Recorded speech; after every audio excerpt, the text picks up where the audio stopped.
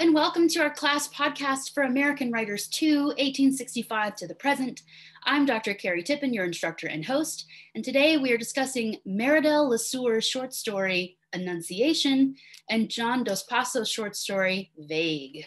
Let's meet the rest of the panel. Hi, panel. Introduce yourself by telling us your name, your major, and your favorite fruit, because, Annunciation has a lot of fruit in it. Oiden, why don't you go first as our newest panelist? Hello, my name is Oiden, and I'm majoring in political science. And my favorite fruit would be definitely watermelon. Oh, good one. That is a good one. That's a real good one. Do you eat it with salt or without?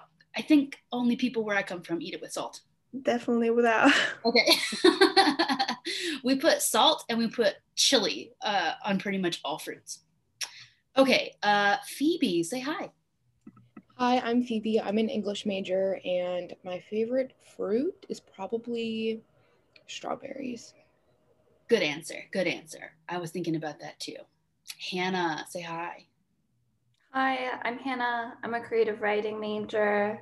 This is my last podcast. I was going to say, if anyone is tired of hearing me talk, you only have to hear it on Mondays now.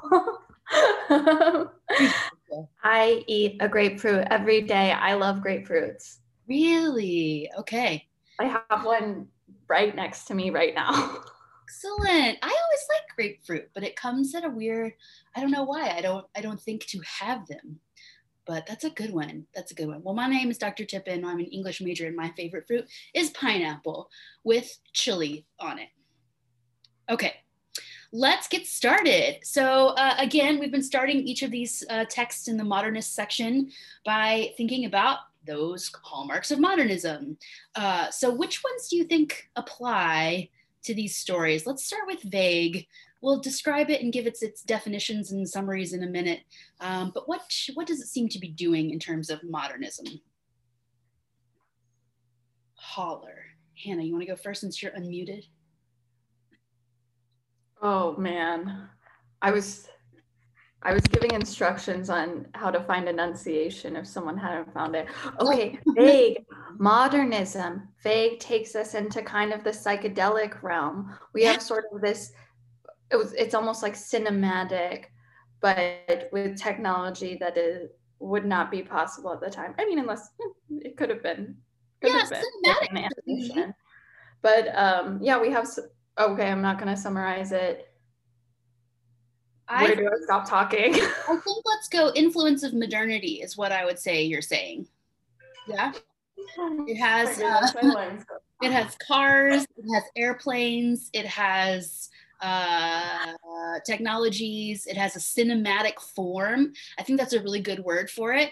It's very much like the opening scene of a movie, and then maybe that's all you have, maybe a tiny short film. Phoebe, what do you think? Vague.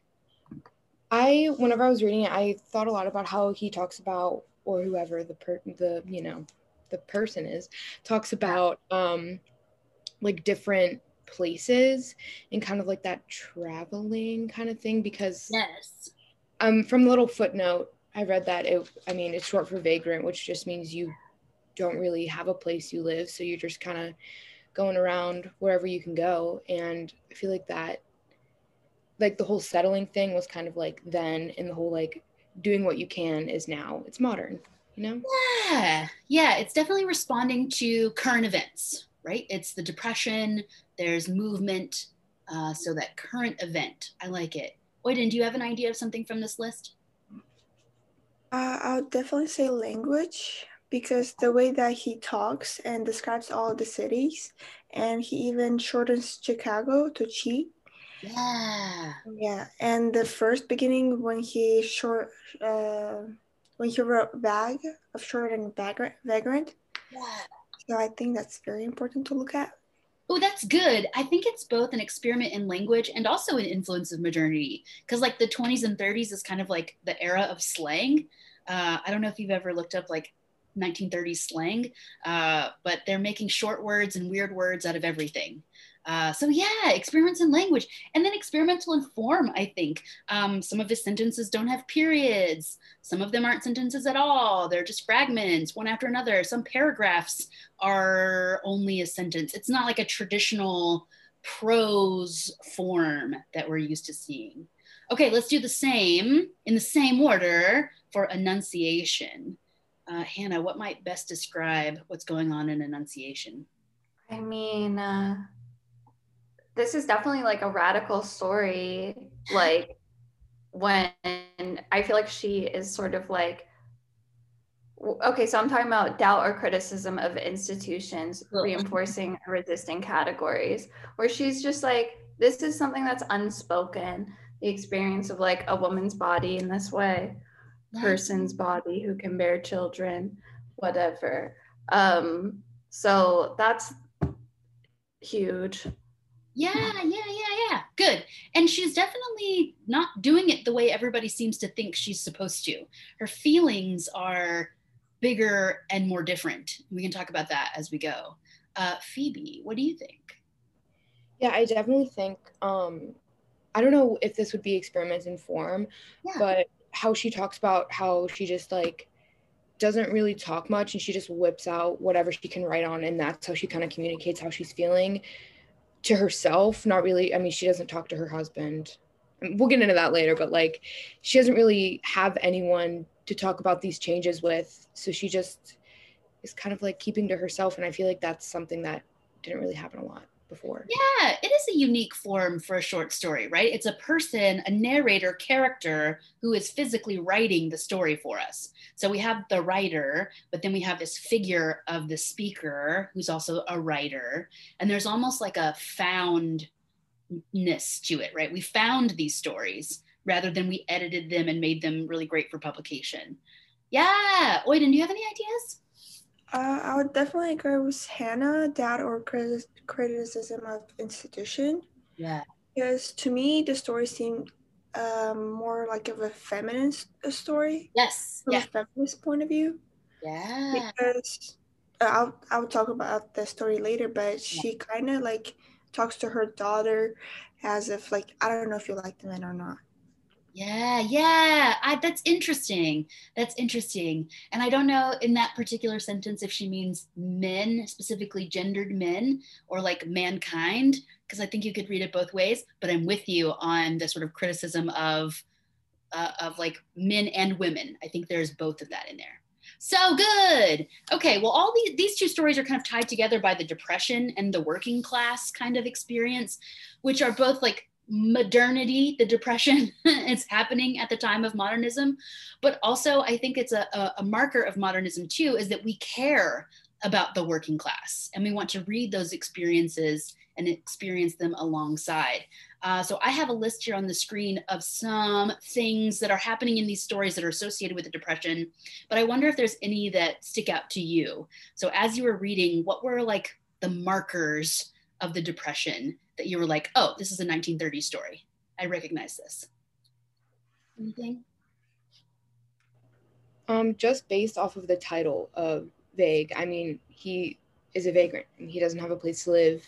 He's just kind of doing what he can, and that definitely was what first kind of like sparked my memory. And I was like, oh, this is definitely about the Depression for sure. Yeah, that migrant worker thing, like where you have to leave where you are and especially go west, right? That movement to California. That's sort of the story of the Depression for me and from the place where I come from.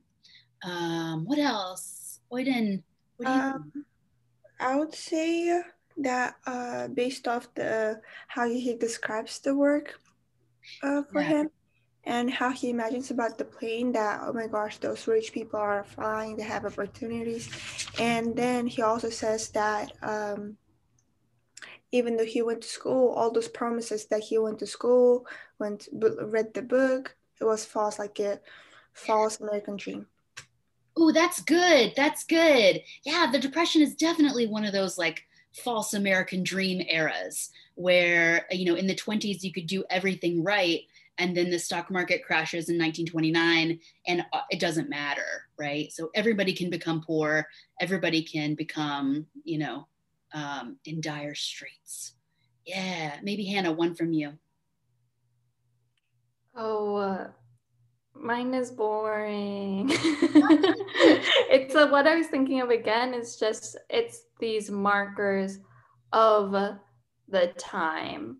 Yeah. And so, yeah, we have this acknowledgement of like means of travel, but also at the end, he's talking about this like dream of glamour that's now kind of been established in the United States of like the like silver screen casino town vibe. Yeah, I think that's good. That's good. Maybe part of that like wealth gap thing. But I think also, man, let's think about movies. I think movies are important. Ever since you said cinematic, Hannah, it's got me thinking. So Meridel LeSuer, I don't know if you read this in the head note, was a stunt woman in silent films. So I know how many badass ladies can we get in this class? You're welcome. Yeah, so she's a stunt woman in silent film. So films exist in this time. And so I think I'm interested in what you were saying, Hannah, about how those films maybe have put in our imagination a kind of wealth or experience that most of us are not experiencing in real life. And that disconnect between what's possible and what I am living through is so large. I would love to respond to this because I feel like this is setting us, like I'm tripping right now. It's like setting us up for so much of American history is the images of a standard of life that's out of reach for most of its citizens. It makes me think of like the movie like Paris is Burning. I don't know where that. Oh my God. Okay, everybody watch this movie. That's It's called Hannah. Paris is Burning. It's on Netflix. It's about like drag and ballroom culture in New York City in the 80s.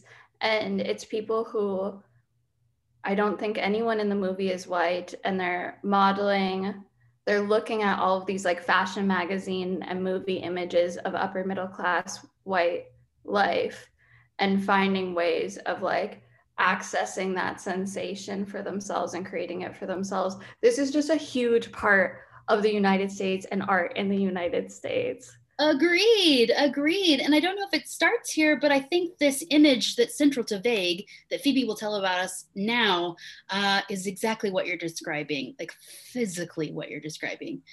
Phoebe, tell us what Vague is about in one sentence, if you'd like. Okay, so it's basically just about this young guy who is a vagrant. So he doesn't, I mean, he doesn't have a set, steady work job. He just is kind of like doing what he can. And he's going around. And then he talks about, I mean, like whenever he's mentioning the places that I don't know if it's where he's been or just is it where he's been? Not really. Or is it just he's listing off places? Well, each place he lists moves further west. Yeah. And then he kind of talks about how Oyden was saying earlier, where he has all this preparation. He read the books, he did what he could, and now everybody is kind of in this situation where everybody's just kind of doing what they can on the road, moving, yes. Working. Yeah. Yes. Good. Good. Oyden, would you add anything to that, or do you have any clarifying questions, maybe? I would definitely think of what does each place mean, like Phoebe said. Yeah. Yes, we have. Yes, as she said, it's moving further to south. Yeah. Okay, cool. Maybe I'll step in and clarify a little bit, and then you can tell me if this makes sense. So we do have a guy on the road, and he's hitchhiking. Did you catch that? So he sticks out his fist with his thumb up. He's trying to hitchhike to go west. And while he's on the side of the road waiting for a ride, an airplane passes over. And then starting in those parentheses in the middle of the page, he like has a dream maybe, or like the narrator has a dream about what's happening in that airplane. So the cities that you're mentioning going west, that's the airplane going west. So not the character, the vagrant person, but the airplane moving west. And that airplane is full of rich people, right? Super rich people, even people who are so rich that they can throw up their food by being airsick and then be like, no big deal. I'll just eat again when I get to LA. While the vagrant guy is like, I haven't eaten in I don't know how long, right? So I was thinking about what Hannah was saying about being out of reach. We have a guy with his thumb up, and then literally out of reach above his head is this other world. And so the two worlds for a moment are like over each other, and then they kind of pass and go on. So yeah, nothing happens, Phoebe. You're right. Nothing happens in the story, but it is like a sketch. He describes his own writing as an what is the word? Impressionist sketch. An impressionist sketch. Hannah, as an art person, does that mean anything to you to be an impressionist sketch? I guess what I think of with Impressionism is when we're still getting scenes of life, but in a way that's more emotional and like colorful and transcendent. That's my first association. Yeah, where he's talking about real things, but in this extra real way. Yeah. I was thinking about how impressionist paintings are like just dots or daubs, but like on their own, they're each a brush stroke. And you can see the individual strokes, but then you can also see the scene as well. And I feel like maybe that's what's going on here. There's a Wow, that's so nice. I thought you would say that. Sorry. Well, let's start with Oyden's question. So Oyden's question was about the special places, the smells, the looks of those cities. Do those places mean something? Do you have a guess, Oyden, or what brought this question to your mind? I don't know. When I was reading it, he described each city and state so detailed, in depth. Ever like even the smell of it, how it looks. So I like maybe he been to those places and he misses it. Could He be. misses it, or someone close to him lives there who Yeah. can write him letters and describe it. Maybe it's like his dream to visit the city. So I was really confused at that point. Sure, those are all really good readings. So you're imagining that this is the vague, he's not really the narrator, but like the central figure, the person, is when he's thinking about where the plane is going, he's also thinking about what the plane is passing over. I like that idea. Phoebe, do you have an idea why these places? I have a list of them. Why start in New York and end in LA? Why pass over these locations? Well, I remember from the last podcast I was on, we were talking about how kind of like if you could, there was like a weird thing where if you could afford to move west, then you should, but also like people who were moving west couldn't afford it, and that's why they were going. Yeah. So I'm thinking like he's obviously you said he was hitchhiking, so he wants to, I'm assuming, go west so he can like work, and he's just kind of like maybe thinking about how life could be, but it's not because he's hitchhiking. Yeah. So I said this, you didn't see my arms podcast listeners, but that they were passing each other going opposite directions. But it might also be that they're passing each other going the same direction, which might even be standing still and passing west. Even though they both want to go to the same place, they're not moving at the same speed.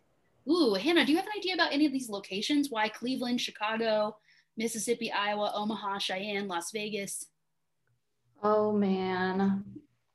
Cheyenne, I wish I knew more about, because it's like you see it on road signs all the time. And I'm like, I love that word. What's going on there? I mean, my assumption is that these are places with some industry, but what do you think? Also, what is Cheyenne? I don't know. I think it's on the way west. I mean, that helps. And it also kind of marks like we've got one of everything. So Ohio, Illinois, Mississippi, Iowa, Kansas, Wyoming, Nevada, California. So maybe it's literal. Literally, we're just passing over these towns. That's where we are. But I think they also demonstrate a broadness of like Cleveland to Chicago. We've read stories with where Cleveland is the city, right? In Winesburg, Ohio, that's the evil city where people die. Chicago has been a huge figure in lots of the things that we've read, and then also California. So there's kind of that westward. I don't know. I think maybe there are some associations with each of those places, but they might also just be passing over the various kinds of America. Yeah, it's going America. Exactly. I made an arch with my palm just now, podcast listeners. Yeah, I think it's important to describe your hand gestures. Yeah. Okay, good. So Phoebe, you were also like, where does the story even take place? It does not take place in Cleveland, Chicago, Mississippi, Iowa, any of those specific locations. It's kind of vague. You're right. Do you have an idea why, Phoebe? I don't, but I'm gonna guess. I think it's because maybe it can apply to several kinds of people from several different places. Yeah. And like kind of how you were talking about the hand gesture where he was staying still and the people were going above him. Maybe like, I don't know, he like everybody could be starting in different places. So maybe this person only has like a little bit to go to the west, but then somebody in Cleveland has the whole 9 yards to go, you know? Yeah. So this vagrant person could be in every one of those cities. There's someone just like him that's being passed over by this plane. Yeah. Okay. Any other ideas, Oyden, Hannah?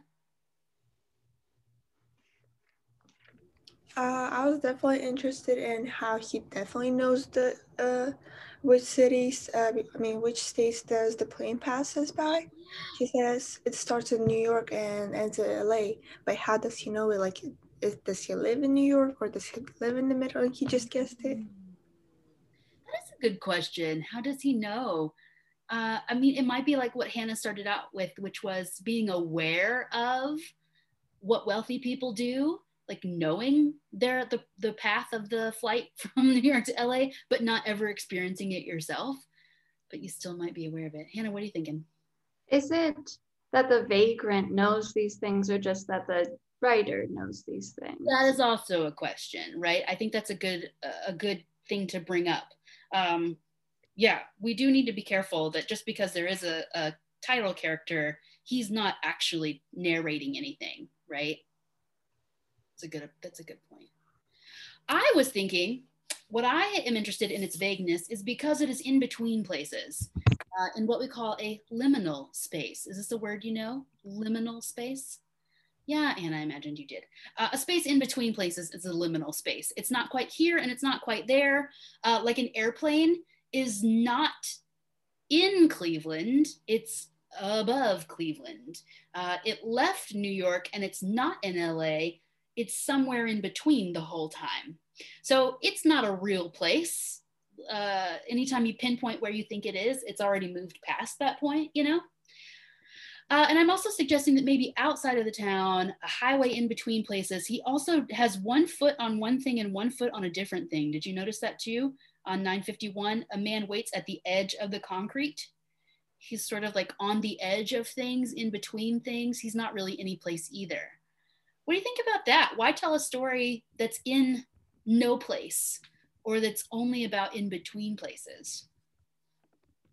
What's the point of doing that? Hannah, do you have a thought? That's what the vagrant is. Yeah, a person in between. Yes, who has not been given this place. It's like, Yeah. I feel like he's further defining that. The correlation with the airplane is a really interesting one. I think so too, because he could have picked anything, right? What if a train had passed by full of like luxurious dining cars? That'd be a totally different kind of story, right? It'd still be liminal. You're still in between, but not quite as in between as when you are above. So I think it's less important where in America it is, and more important where, right, the stratosphere is even. Yeah. Phoebe, does that make you feel better about its vagueness? Yeah, I was thinking about how, like, I mean, the word vague is literally the title, but not, you know? Right. Like, so yeah, I definitely agree with what Hannah said, where it's like, it takes place in these liminal spaces because a vagrant does not have a space. But then also kind of like how I was saying, just like relatable content, you know? Yeah. I like it. Yes. Okay. I won't answer my question anymore. I want to talk about Annunciation. Hannah, I was so glad that you were on this podcast because I knew from the very beginning you would love this story. right? Am I right? Did you love it? I did. I cried, everyone. I cried a lot while reading this. I thought you might. Why don't you? Oh, sorry. I wanted Oyden to start do it. Yeah. Do you want to start? So the story starts, it's a short story about a woman who writes letters for her unborn child. It's like she's preparing her for something, writing like so. I don't even know how to describe it. Yeah. Story is more of the feminine side because she doesn't talk about much about her husband. She doesn't mention him. That's from what I read. And also she describes to her daughter as like, I don't even know if you will like the men in the world, you will like their character out, I think. Yeah. Some kind of men hurt her in the past and she's against the man, or she's so I would say doesn't feels matter. danger. Yeah. So yeah. I like it. Hannah, you want to take over? So it's the Great Depression. She's pregnant. This guy she's with, who might be her boyfriend or husband, I'm not sure. Husband. They haven't been married very long. She does talk about being married. No, just kidding. She's talking about someone else. Just yeah, they're together. Go ahead, Carl. Yeah, it's like she's like, oh, people think he's my husband or something. Yeah. At some point where I'm like, is this her brother? But I don't know. This guy's pissed. He's like, oh my God, I'm so annoyed that you decided to have this kid. What's wrong with you? We have no money. And he's really struggling to get some. And she's just like, too bad, I'm having this baby. Yeah. Papa, don't preach. And she has this like really beautiful experience that she details. Also she talks about the experience of writing. She needs to capture this really intense and special experience. So she's just like, whatever she can, she's like writing on pieces of paper and stuffing them in her bra. Yeah. And she has this crazy psychedelic experience where she's just like unified with other people in the world and fruit trees. And she's like, no one's ever written what it feels like to be a pear. And no one's ever written what it feels like to be me, like a pregnant woman. It's so beautiful. 2 thumbs up. Really messed me up. 10 out of 10 would recommend. Yes, I think you're right. It had for me echoes of Yellow Wallpaper.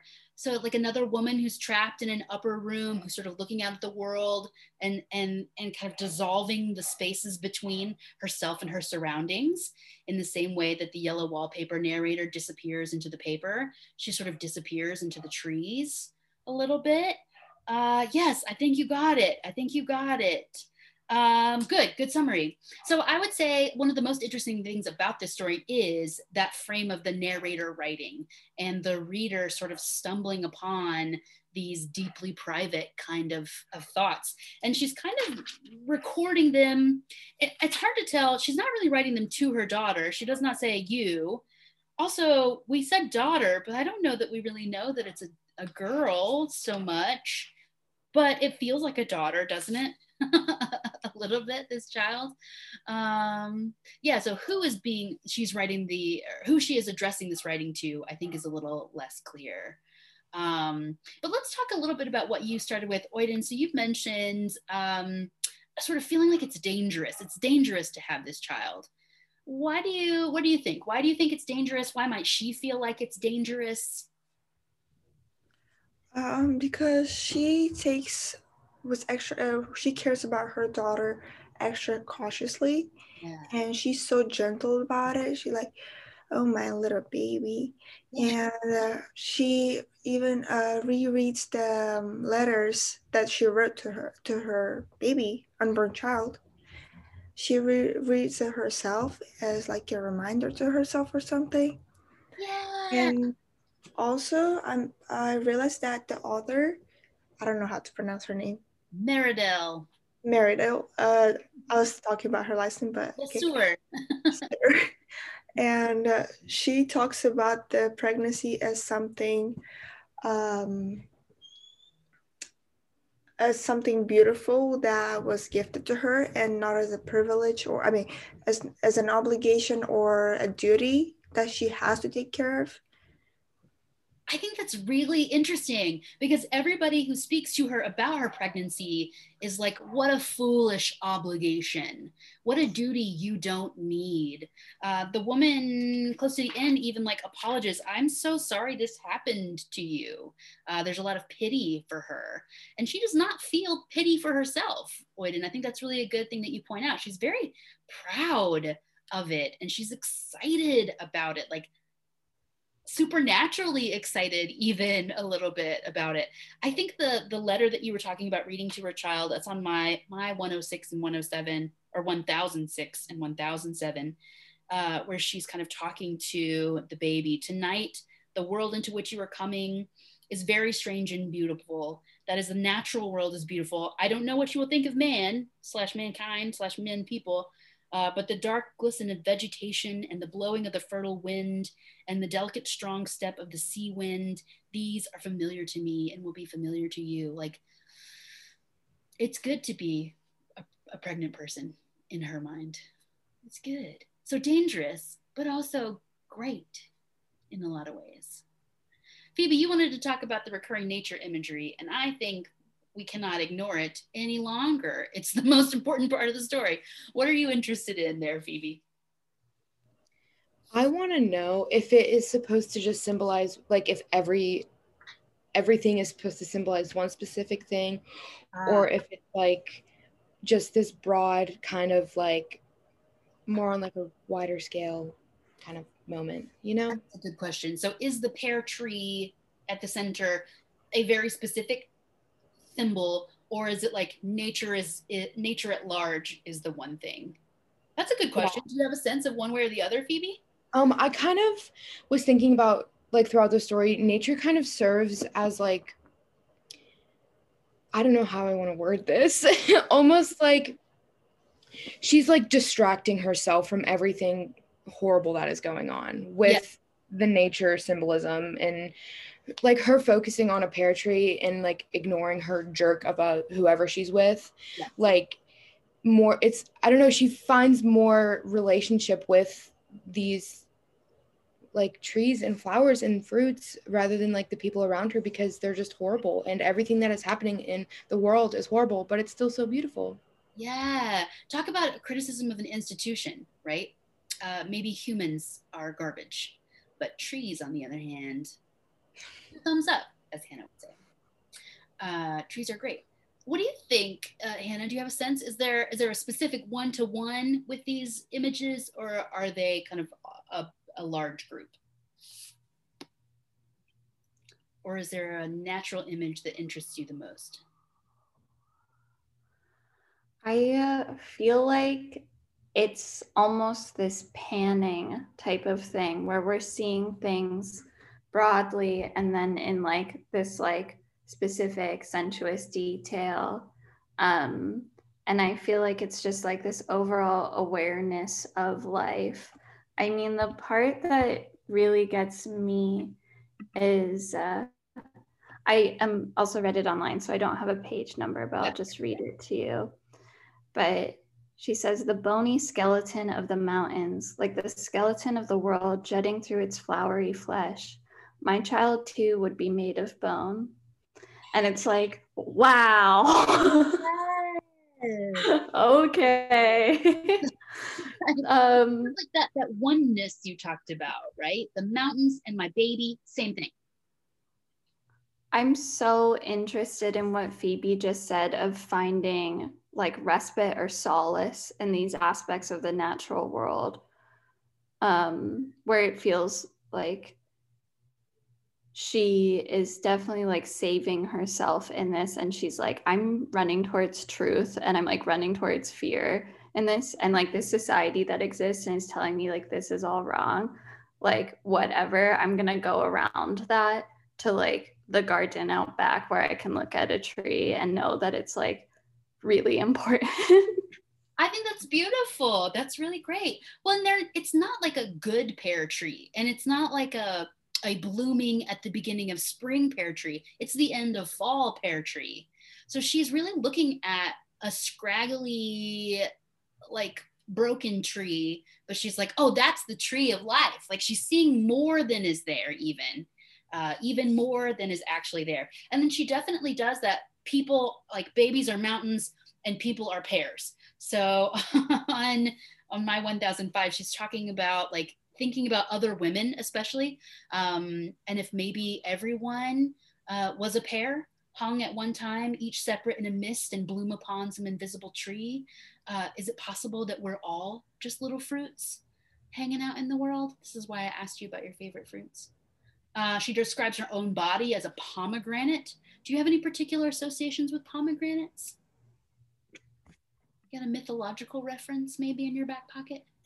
What? There is one. Yeah. There. Okay, give it up. Let us know. Yeah, if Haley was here, she would know. Phoebe, do you know? Is it something with Persephone? It is with Persephone. It is? Is it? I don't remember exactly what it is, but that's all I got. Good enough for me. So Persephone is like the daughter of Demeter, who's like the goddess of nature, and Hades comes and kidnaps her and takes her to the underworld, and that's how we get winter, because Demeter says like no more crops because she's gone, and he tricks her into eating pomegranate seeds, which is like the food of the dead, and now that she's eaten them, she has to come back to the dead every half a year. So that's why we have spring and that's why we have winter. So as Persephone goes down, right, the weather turns bad, and when she comes back, the weather comes good. So pomegranate might be interesting. Also, LeSuer's first book was called Persephone. So she definitely knows that, and she's definitely thinking about, I think, that cyclicalness, right? The cycles of seasons and how fruits might fit into it. Hannah, you wanted to talk specifically about this wacky scene where the walls all fall away. Tell us about that scene and what's interesting or what's a good question for you from there. She sees the houses as if like outside, almost like a dollhouse where it's been ripped open, and she can see all of the people inside, and she sort of goes into these individual lives. And I think this shows us she's not thinking, oh, I'd rather hang out in nature, people suck. Like, I feel like this shows also a closeness and bond to humanity. And she has like this child, so she's looking at all of these potentials for how life can take place. I think that's my thought. I think that's great. So not literally the walls disappear, but she can just really see everything from where she is. So I bet there's a literal layer of like literally she can see in their windows, but maybe figuratively she's also imagining things she can't possibly know about those people. Phoebe, what did you think about this scene? I think she's kind of, yeah, like not, whenever she's like looking into these things, I think she is comparing it to the nature and saying like, look at how beautiful life could be. And even though things are like really kind of horrible right now, like one day we can have this and one day everything will be back. And how we were talking about like the seasons, and you said like she's looking at like a scraggly tree right now, like she's like, you know, things are kind of horrible and everything is falling apart, but once spring comes and it's beautiful again, maybe we'll be fine, you know? Yeah, Hannah, you had some discovery.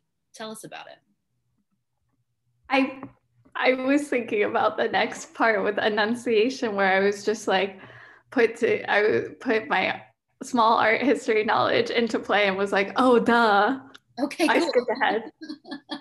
The title. So the title is Annunciation. I think it goes with what we were talking about here. What did you remember, Hannah, about the title? It's a podcast. I was like acting out the painting. This is where the Archangel Gabriel comes to the Virgin Mary and tells her like that she has a child inside of her. These paintings are so cute. I love the Angel Gabriel. Have a tattoo of it. Him, her, whatever. Yeah. So, I mean, it has that. So, this baby is not just like any baby. This baby is the Christ baby. And she's not just any mother. She's the Virgin Mary mother, right? She's the mother, and this is the baby. Do you think? Does it like, can a poor woman whose husband works in a hot dog shop be the mother of the next Christ or something like it? What do you think about that? Phoebe, do you have an idea? Are you checking out the paintings? I was looking at the paintings. Cool. I don't know. Yeah. That's a lot. That's a heavy thing. It is. I know I shouldn't let the character of the man. Yes. Cloud this, because he's just every time that she started to talk about him again, I was like, why are we back to him? I don't want to hear about him. He's a horrible human being. The part that really got me was like when he said something, he was like, why don't you just get rid of it like everyone else does? And she was like, this is my child, not yours. This is my judgment, my everything. And it officially has nothing to do with you. Did you also read that her mother was like a touring lecturer on birth control in 1914? What a bunch of cool people, right? So I think this pregnancy, there's also a note in the head note that her husband was unenthusiastic, but she decided to have children. Not like she had children, she decided to, Meridel LeSuer. So I think there's something interesting happening in this story about men and women in pregnancy, or men and women and children and family making. It almost doesn't matter about his role. Like his role almost doesn't matter. This is her pregnancy. This is her feminine experience, for lack of a better word. And in that, the walls falling down, she's mostly looking at women and men, right? So she sees just a quick summary through. She sees a girl making the bed from which she had just risen, having dreamed of a young man who became her lover. She looks before her looking glass in love with herself. That's interesting. So like, it's not the coupling that's interesting, but the dreaming of the coupling and feeling beautiful in her own body. That's really exciting stuff. The woman whose husband has just left in front of her, and she smiles to herself while he's gone, and like keeps waving at him even though he's leaving. So there's all these stages of womanhood that she's looking at. Yeah. Let's talk about the tree at the end. There's a lot going on at that tree, and I wonder what you think about the very last part. So she kind of has this, as you said, Hannah, a psychedelic experience, kind of. So she looks out at the tree, and there's a twirling, twirling, twirling. The tree is spinning, spinning, spinning. The leaves are moving. She's imagining the trunk spiraling down, it rocketing back up. There's an up and a down and a up, right, and a twirl around. A lot of movement. Far inside the vertical stem, there must be a movement, a river of sap rising from below and radiating outwards. So there's a lot of like up and out. There's a lot of down and out. There's a lot of twirl. Anyway, lots of motion. Then the woman says, I'm sorry that you're pregnant. Then her husband does not come back again, and she does not eat again. And then the last line is, before I came to this room, I went out and saw the pear tree standing motionless, its leaves curled in the dark, its radiating body falling darkly like a stream far below into the earth. Phoebe, what is happening at the end? That is a great question. You asked it. The way you just, I mean, I know that people listening can't see the hand gestures that were happening, but it was crazy. And that's pretty much how I felt at the end of this. I was like, what in the world is going on right now? Yeah. Hannah, do you have an idea of like the experience that she's just had? This is the tree of life. It's her connection between heaven and earth. The water is the subconscious / spiritual realm. Yeah. I definitely feel like I know what the first looking at the tree is. It's the second looking at the tree that I have questions about. Oiden, having listened to that, what do you think? Do you have an idea? I think the tree, and yeah, I'm dead. I think it's her feelings, her beliefs are getting crushed over.